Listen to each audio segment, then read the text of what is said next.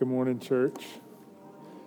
Hey, if you have a copy of God's Word, you can go ahead and turn to Matthew chapter 1. That's where we're going back to.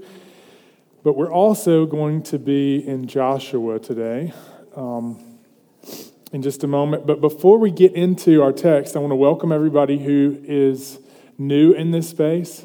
If we don't know your name yet, we'd love to know that you're here. You can fill out a card in the seat back in front of you. Drop it into the box that says give. We'd love to contact you in a respectful way, so please let us know that you're here. If you're kind of an outsider in this room, we want to particularly let you know that we've prayed for you to feel welcome today, to feel like you would be embraced by God's people today. If you feel like you're on the outside of what's going on here today, feels like a particularly important story for you. I just want to go back through the week because we had a really big week here. Monday night, if you were not able to make it, I'm really sorry because you can't put it in a pill and dispense what happened Monday night. It was too much fun, okay? You can't, if you missed out, you really did miss out. But what I want you to know that happened, we celebrated everything that happened over the course of the year. We wanted to acknowledge certain ways that God's been moving among us and just give Him praise and glory. We honored people. We also introduced some things that we're anticipating needing in the coming year in terms of our budget and finance. We're hoping to raise about $60,000 in a vision fund that would go towards some particular needs that are going on around our campus. Okay, so just things that need repairs that are above and beyond what our normal budget allows. And so if you would like to know more about what we talked about, I would love to talk to you about it. The other thing that we talked about on Monday that I'd love for everyone in this room to participate in is our app. If you go out into the lobby and scan the QR code about connecting, that's going to take you to our YouTube channel, our Spotify playlist. So if you've wondered, what are these songs that we're singing today? If you've ever wondered, where did they find this? You can go and listen to the songs that we're singing. And then the last thing, I would love for you to sign up for the Church Center app because that's where we communicate as a church. And so if you're disconnected from that, you're missing some of the things that are going on for us as a church. We send our newsletter to anyone who signs up for it. But if you want to get in on the inside information of what's happening, like meal trains, prayer requests, stuff like that, you need to sign up for the app and join a group there. Okay. Other thing, this is just in terms of business before we get into our text today. We have several things going on for Christmas this year as we celebrate Advent and move into the Christmas season.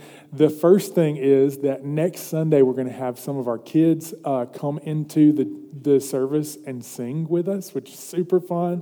For the last couple of weeks, Tyler Kemp has been going from the piano into the kids' spaces and training them with some children's music, and some of them are going to come in and sing with us and lead us because it's just super sweet that we would see the story of Christ coming given to us in song by our children. The other thing is, on Christmas Eve, we're going to have a service at 5 p.m. Kids are welcome for this service. It is like the cattle are lowing, the baby awakes. Like all the children will be lowing, okay, in that service. It will just be a free-for-all. So if you're like, no, I don't want my kids to be disruptive, sorry, they can be disruptive, okay? I might even interact with them. Who knows? Same thing for Christmas morning. Our time for Sunday, Christmas Day is a little different. So if you showed up here at 10:45, which seems like the majority of folks, it's really going to be early for you, okay? 9:30 is when we're beginning on Christmas morning, 9:30. So mark your calendars. Maybe set an alarm for 6 a.m. if you got here a little after 10:30. Now, in all seriousness, we would love to welcome you. And here's what you need to know. If you are an insider to the information of Christmas Eve and Christmas Day services are times when cultural Christians will come to church. So for the people that maybe don't really belong to Christ other than in name or by their family or what they would mark on a census that they're Christians and there's no other symbol that they would follow Jesus, these are days when they would potentially come to church. Now, we're not doing anything extraordinary. We're not doing like a light show. It will be simple singing and carols and telling the story of Jesus, okay? Because we believe that story is enough. The gospel's enough, okay? So if you would love, this is a particularly important time to invite people to come to church because they're probably going to do something around Christmas anyway. So would love for you to let them know about these things that are going on Christmas Eve, Christmas Day. Let's pack this place out and hopefully tell people about the gospel message of Jesus Christ coming to redeem us. On Christmas morning, I just forgot to mention this, your kids are welcome to come in PJs. Like if they're over 12 years old, you probably should put on some regular clothes. But I mean, sorry. But sorry, adults. We're going to treat you like adults here. So Christmas Day, I would love for everyone to come. Now, let's set the business aside and let's look to what we came here for. A message from God's Word.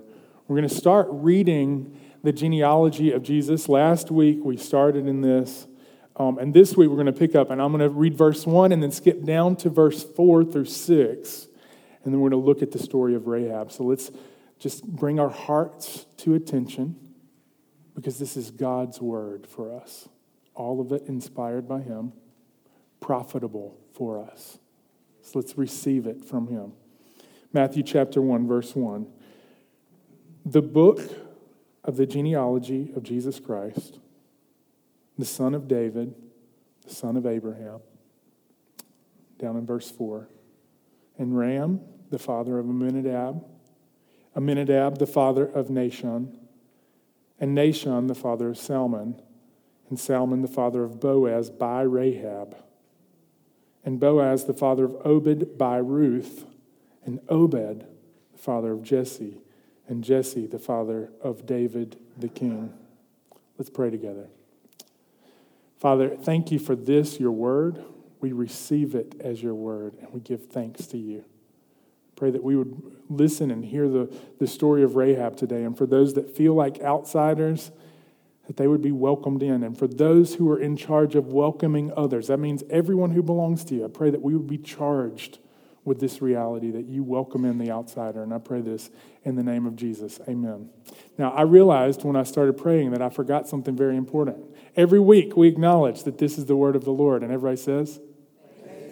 All right.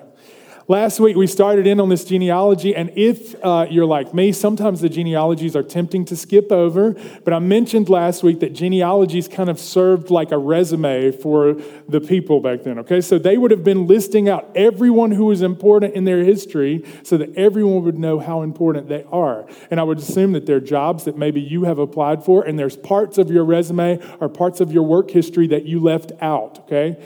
And there's parts of Jesus' lineage and his history that maybe we would prefer to leave out because they're a little bit salty stories like the one that we covered last week of Tamar. But there's 4 women before you get to Mary that are included in this genealogy, and we're going to be highlighting them over the next few weeks, okay? The first one was Tamar in this sorority of grace. Then Rahab, which is the story we're going to cover today. Ruth, which we did a whole sermon series on her, so we're skipping her, sorry. And then we're going to get to Bathsheba, or the wife of Uriah. Just to recap these stories, first Tamar is a story of incest, whose story we looked at last week. Rahab, which we'll see today, is a prostitute who helps God's people and becomes part of God's people. And then we're going to look at Ruth and Bathsheba. David committed adultery with Bathsheba, the wife of Uriah. All of these women have a few things in common. Number one, they're all outsiders in some way or another, okay? All of them marginalized. 3 of the women in this story are taken advantage of by men or have a history of being taken advantage of by men. They all have stories that if they were our own story, we would like to forget these stories. But we see in this genealogy that God prefers to remember the stories of grace that maybe we would like to forget. So the bottom line for today, for this story of Rahab, is that God welcomes in the outsider. He's not ashamed to include the reputations of the people who would not be recruited for your Christmas party, okay? He's not ashamed to include this guest list. He welcomes them into his table because how do we say it every week at communion? Because Christ welcomes the weak, not the strong. He puts them on the list. He puts them at the front of the line so that all of us would remember this truth, that God welcomes in the outsider. And now we get to the second woman, Rahab, and you have to go all the way back to Joshua chapter 2, where she's first mentioned. And we're going to go through her story. A few things in her story: her place, her profession, and her prudence before we get to her faith. Okay, so 3 parts of her story start in verse 1 of chapter 2 of Joshua, okay? It's going to be on the screen. Joshua the son of Nun sent 2 men secretly from Shittim as spies and saying, "Go, view the land, especially Jericho." And they went and came into the house of a prostitute whose name was Rahab and lodged there. A few things about the context of Joshua chapter 2. You have to know what's going on in Joshua chapter 1. And for the people of Israel, they've been wandering in the land. Moses has died. Now Joshua's in charge. And God says to them, "I want you to go in and possess the land that I've promised you. Go, be strong and courageous." He says it like 3 times. Go, be strong, be courageous, go and take the land. So there's this land that God's promised to them, and first along the way to their possession of Canaan is a city called Jericho.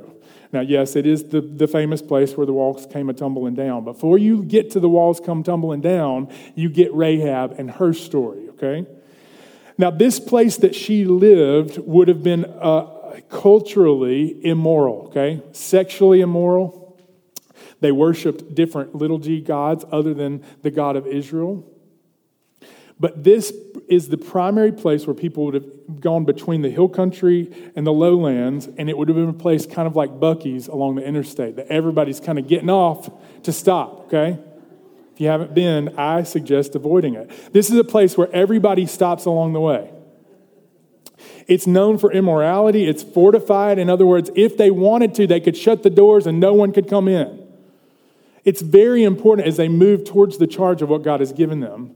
And they're going to stay in this land eventually, but Joshua sends 2 young spies into the land, and he says, "I want you to scope it out, especially this city." It's a very important city as they take what God has promised. And they come to the house of a prostitute. Now, her name, Rahab, literally means wide open, okay? In Hebrew, that's what her name means. Names mean a lot. And so we're not told how they found the place, but apparently people knew that you could go there and lodge. They get the word, they go to this place, they stay with Rahab the prostitute, and that is not only her name, how she's referred to, but it's her profession. All throughout the scriptures, when Rahab is brought up, she's not just called Rahab from Jericho, she's called Rahab the prostitute. Her profession matters because every time she's mentioned, it's mentioned. She's brought to mind. Every people who would bring her to mind would remember her story of where she's come from. Now, what's the right way to think about this? Okay, it doesn't mean that God is okay with prostitution.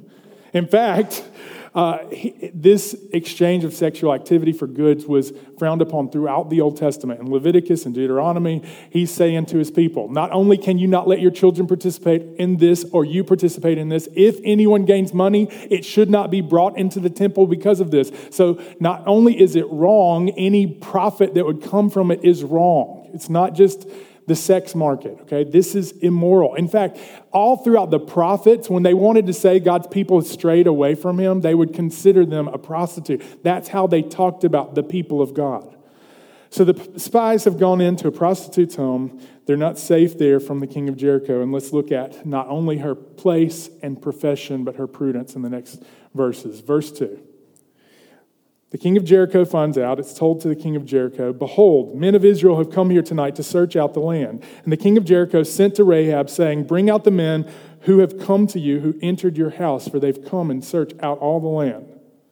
But the woman, in this moment, you got to wonder what she's thinking or if she's already decided, "I'm going to help them out." But the woman had taken the 2 men and had hidden them, and she said, "True, the men came to me, but I did not know where they came from. And when the gate was about to be closed at dark, the men went out. I do not know where the men went. Pursue them quickly or you'll overtake them." You better hurry, in other words. You better hurry. They've already gone. She brought them up to the roof and hid them with the stalks of flax that she laid in order on the roof. In other words, she had a strategy on how she was hiding them. So the men pursued after them on the way to Jordan as far as the fords, and the gate was shut as soon as the pursuers had gone out. Now, this is the story that people would have recalled, both in Hebrews and James, that we're going to get to in just a moment. This is the story that Rahab was known for. She took care of God's spies. She showed prudence, which, if you define this word, it means that she's wise in practical affairs. She's providing for the future. She's anticipating what's going to happen if these men are found in her home. And she acts accordingly. She acts willingly and quickly with prudence. She says, look, okay, guys, yes, they came. I didn't know who they were, but you better go hurry because they've already left. Now, I'm not going to get into the ethical discussion of why she lied or if she should have lied or what should have happened, because rivers of ink has been spilled over whether or not this lie was okay. I cannot answer that question for you. Go read all the books written about it. Okay? But prostitution is wrong, lying is wrong, and somehow she becomes this historical figure who's amazingly an icon of faith in the New Testament. Now, in this moment, what happens for her is she quickly realigns her allegiance from where they were to where they would be for the rest of her days. Why would she abandon her people and ultimately leave everything that she's known behind in order to take in these spies, to hide them and to protect them? Why would she do that? Well, she's going to explain why she did this in the following verses. Look at verse 8. Before the men lay down, she came up to them on the roof. And then in verse 9 it says this, and she said to the men, I know that the Lord has given you the land and that the fear of you has fallen upon us and that all the inhabitants of the land melt away before you. In other words, you've become notorious because God is on your side. Next verse, for we heard how the Lord dried up the water of the Red Sea before you when you came out of Egypt. We've heard stories about you guys. We've heard miracles about you guys. What you did to the two kings of the Amorites who were beyond the Jordan, to Sihon and Og, whom you devoted to destruction. In other words, not only did miraculous things happen, you were able to destroy everybody in your path whenever they opposed you. Last verse. And as soon as we heard it, our hearts melted, and there was no spirit left in any man because of you, for the Lord your God, He is God in the heavens above and on earth beneath. So she makes this confession at the end of explaining why she's hidden them. She's saying, look, I know this and everyone knows this. There's certain things that she knows that everybody else knows. Everybody in the town was able to see that God was on their side, right? And when they saw it, they were deathly afraid. They were melting. The spirit had left them. They had lost their breath thinking about this group of Israelite children marching towards their town. Can you imagine it being a member of the city, Jericho? And she gives these 3 reasonable responses to hearing this news. Fear fell on everyone. Our hearts melted, which is another way of saying fear fell on everyone. There's no spirit left in them. They're sitting there wondering, what's going to become of us? And in the midst of this, she not only hears it, but responds in some different way. There's a way that this knowledge has transformed her already. She doesn't even know how. She makes this confession, your God, He is the God in the heavens above and on the earth below. So what's the difference about her prudence? She has faith. What's different about Rahab? She not only hears word, but she acts upon that. And we get to figure out later, because the New Testament explains this, that she didn't just believe and fear. She acted on that belief, which is what faith is. Her confession was not just the Lord your God, He is God in the heavens above and on earth beneath. She acted in accordance with this truth that she had said out loud. And what I want you to know for us in this room today, faith is not just believing and acknowledging something is true. Faith is acting in a way that resembles the truth that we confess. It's the demonstration that we actually believe it. The example of Rahab in the South would be there's tons of people who believe in God. If you ask anyone in the South, do you believe in God? Most of them would say, absolutely. Do you believe in the God of the Bible? Most of them would say, yes, I do believe in the God of the Bible. Even most of them would say, do you believe that He is just and that one day we'll stand before Him and be judged by Him? Most people would say, yes, I believe that's true. And maybe some of them would even tremble in fear, anticipating that that is true. But there's a group of people who respond to that truth And it resembles this kind of faith.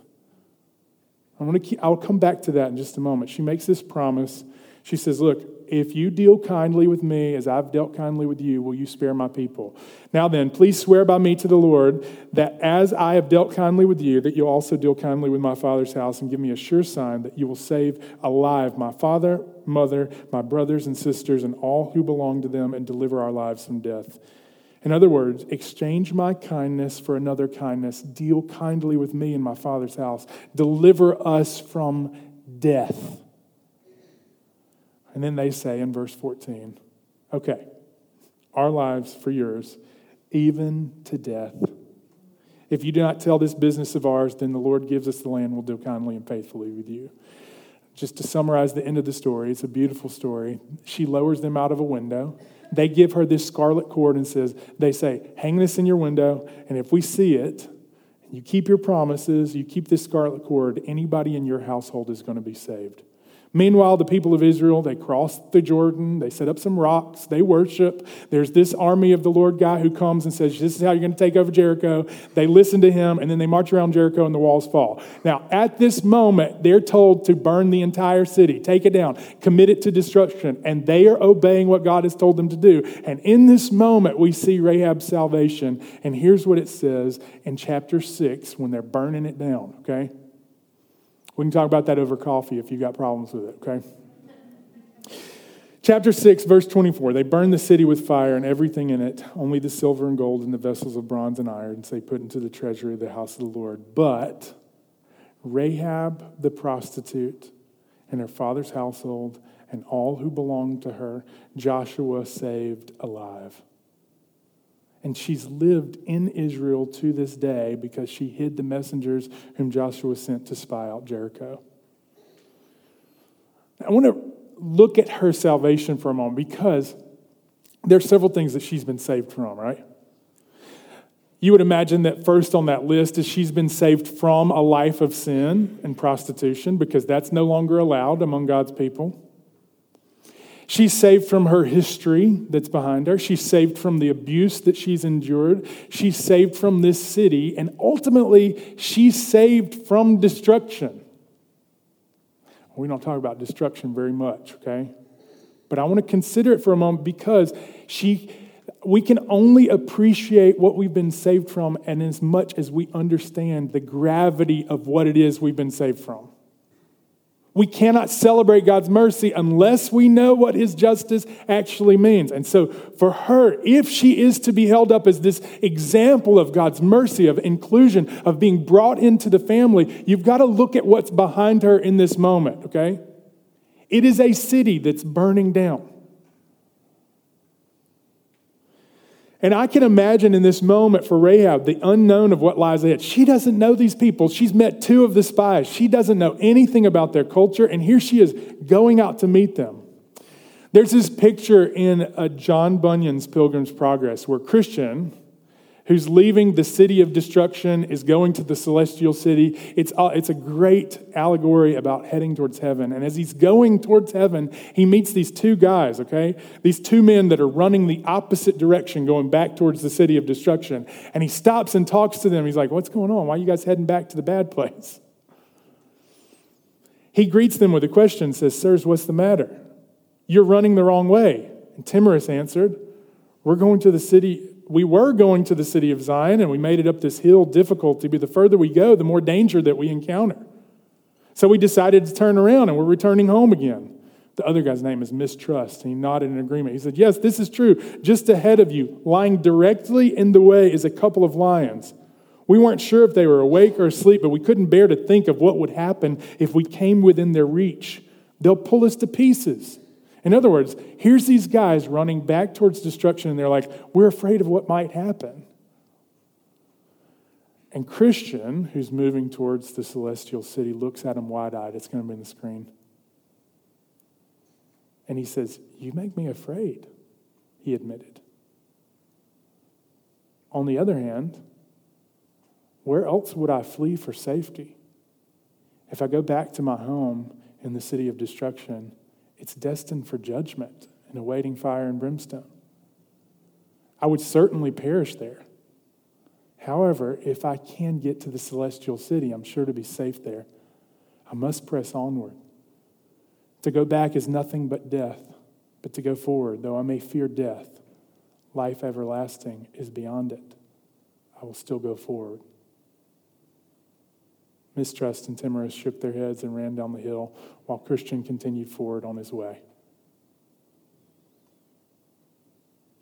It's this moment. It's this moment where you look behind you and you know that's not the way. You look ahead of you and you're not sure other than the promises that God has made. And for Rahab in this moment, I can't imagine what it would have been like leaving everything she's known, leaving a people, changing her allegiance from where it had been to where it would be. And for this moment, there's a lot of reasons for her to fear. For us who belong to Christ, the hope that's in front of us is far greater. And this means, and if you're outside today, look, I want you to know we're really glad you're here. We don't shy away from telling these kinds of stories because we believe that the best way for us to know Christ and his redemption is to see what he saved us from. We don't say it with any kind of joy, though. When we think of destruction or God's justice, we say it with trembling and fear and weeping. In fact, Paul, in his letter to Philippians, he talks about this. He says that there are enemies of the cross, and he shed tears over them.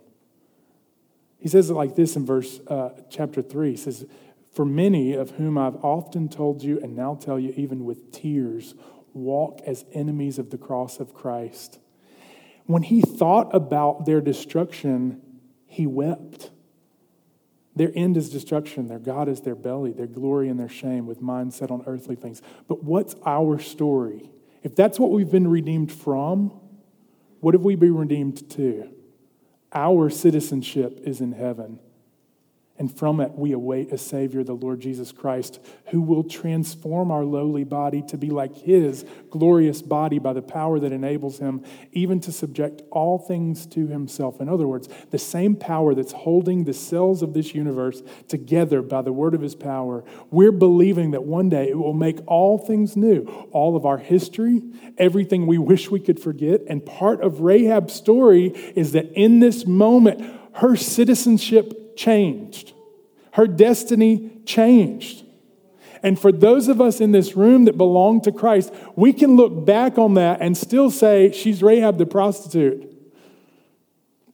We can look back at our past believing that Christ has rescued us. It's only bad news for those who haven't embraced the remedy of Christ, or for those whose loved ones we would weep over and have yet come to this truth. Maybe there's still people who are enemies of the cross.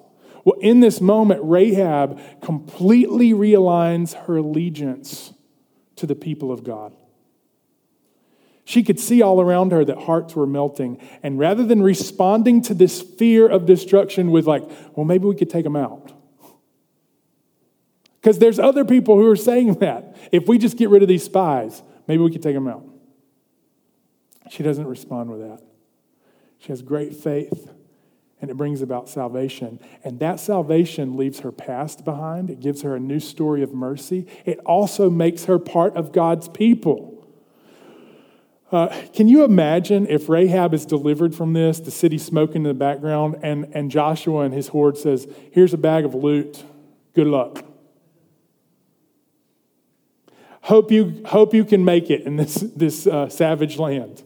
Casey and I were watching some horrible movie recently, and the hero saves the damsel in distress, and then he drops her off the airplane with like a bag of money and says, here's a ticket to Australia, good luck. It was so disappointing. So disappointing. Can you imagine if Rahab gets delivered from this city and then suddenly he's like, okay, good luck. But that's not the story. Because the story of her history and her future is now connected to the people of God. From this moment forward, she lived all of her days with the people of God. Now she doesn't just belong to her past, she belongs to the people. And this church, every church that belongs to Christ, is a place where we not only can acknowledge our past, with no shame. We can celebrate who we've become and who we're still becoming. So our gathering every single week, I hope that you guys see this and experience this. It's a place where we remind ourselves of what we've been saved from. It reminds ourselves of our shared identity, and it reminds ourselves of the prospects of who we might be becoming. Every week we can come into this place and celebrate what God's done and anticipate the future of who all of us might be shaped by His glory and for His good in this world. So these gatherings, we rehearse every week the gospel story. It's not so that we can feel bad about it. It's so that we can remember and rejoice. We rejoice over what we've been saved from, who we are now, who we're becoming. We're a people who have a past, and we're a people who together have a future. And in this story of Rahab, she not only becomes this icon of salvation, but an icon of faith. And I just want to conclude with this, okay? God welcomes in the outsider. There's two applications of that. The first one is this. If you're in this space and you feel like you're outside of the people of God, God loves to write stories like this, where someone feels like they're completely outside of the fold and they're brought in. You ever felt like that? Maybe some of you feel like that today. You look around and say, these people like each other more than they like me. They've got a shared history. Maybe you come into this place and think that these people are too good. There's no way that their story can be as bad as mine. I've outsinned God's grace. And if that's you, what I want you to know is you're in really good company. Because everyone who actually belongs to Christ had some point where they knew they needed to be reconciled. And when we look at this genealogy, it's a simple invitation to consider again the things that we said last week. Number one, God's grace towards us is greater than whatever the mess is in our history or in present. It's greater. God's grace can overcome even the effects of sin. And His promises tend to find their way to fruition in ways that we could not define or describe on our own. So God's grace welcomes the outsider into His family of faith, demonstrating over and over and over again that there's a new way to be. Now, John Piper, he wrote several Advent poems over the years, and one of his Advent poems is about Rahab, and it pictures in this moment, he imagines Rahab standing on the outside, watching Jericho burn on the horizon. She's been spared, and she's being watched by Joshua in this poem. Joshua walks up to her and comforts her. And I want to read this in closing, and I hope that if you feel like an outsider today, that you'd be comforted by this story. She, that's Rahab, watched until the sun went down, and all of Jericho's renown blew southward to the salted sea. Then, terrified and fearfully, she fell and spread her hands and face upon the ground, and to abase herself, she scooped the dust and dirt and threw it on her head and skirt, until the last of strength was gone, and then she wept until the dawn, and choked out words repeatedly, "Why was I spared? Why me? Why me?" At dawn she heard a Jewish voice. "'Tis good to weep and not rejoice." The sorrow first and then the song. The words of Joshua were strong. "Now rise and go down to the stream and make you clean. This is no dream. The answer to your cry, why me? The God of Abraham is free. His sun is rising in the east. The priests have made for us a feast. Go make you clean and come with me. There is another way to be." For those on the outside today, here's the truth. There's a feast that's been set before us in Christ. And there's a new way to be, welcomed and clean because of what He's done for you. For those that are coming from the outside saying, "Why would God spare me?" It's because God is free. And He welcomes us to His table to come and dine and eat.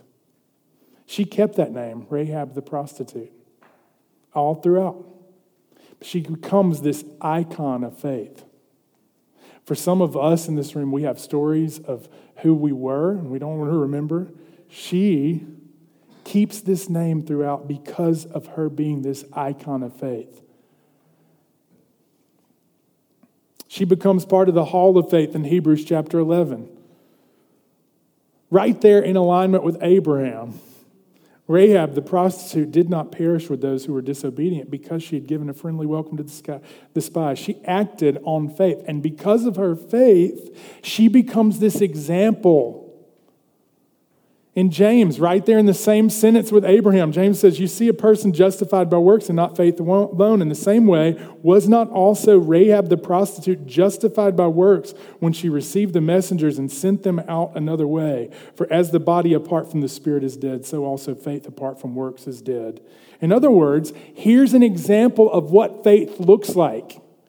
It doesn't look like fear and trembling only. It looks like action that resembles this kind of confession. She not only said, these things are true about your God, she acted as if they were true. And for those that would be on the outside and be welcomed into his family, the only expense is faith that he's done it. To act in such a way that believes, and not just believes with a confession, but with action, that we believe this is true. That the only remedy is the cross. She becomes this illustration of faith. Rahab, the prostitute, becomes Rahab, this example of faith. Her faith transforms her allegiance, rescues her and her family, and she becomes part of a new family. So I wonder, do you have that kind of faith? Because that brings you from the outside in. The second application of God welcome the outsider is this. There's a lot of us, we can get on board when the welcome doesn't cost us very much. It's not very expensive to welcome people who look like us, act like us, and like the same teams that we like, and do the same things that we like. But part of the way that we become a faithful resemblance of the God who would write this in his resume is that we welcome the outsider too. Romans chapter 15 says this, therefore, welcome one another. How? As Christ has welcomed you for the glory of God. It's part of the way that we remember our redemption is that every person who belongs to Christ needed to be reconciled. It was of God's initiative. It cost him greatly. It was at his expense that he welcomed us. And then he invites us to resemble that welcome to everyone around us. So when we come together in this family, we not only rehearse the gospel, we demonstrate it in the way that we embrace and welcome one another for the people that really kind of get on our nerves. All gets to be this demonstration of God's welcome to us. We not only receive it, we extend it.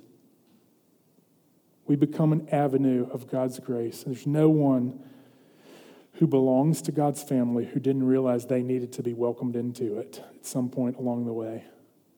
And we get to extend that reconciliation as agents of reconciliation to the world. And so for us, hopefully we're not just bellwether, whatever comes to mind with bellwether, but we'd be bellwether the faithful, who resemble this kind of welcome. May it be so of us. Let's pray to that end. Father, thank you for your word today. I pray that you would give us the grace to resemble you in this grace, to celebrate our redemption, to remember it, to acknowledge it, and to bring others in as if there's a lot at stake, because there is a lot at stake.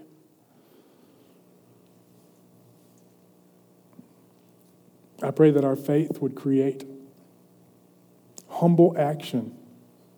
It would realign our allegiance to you.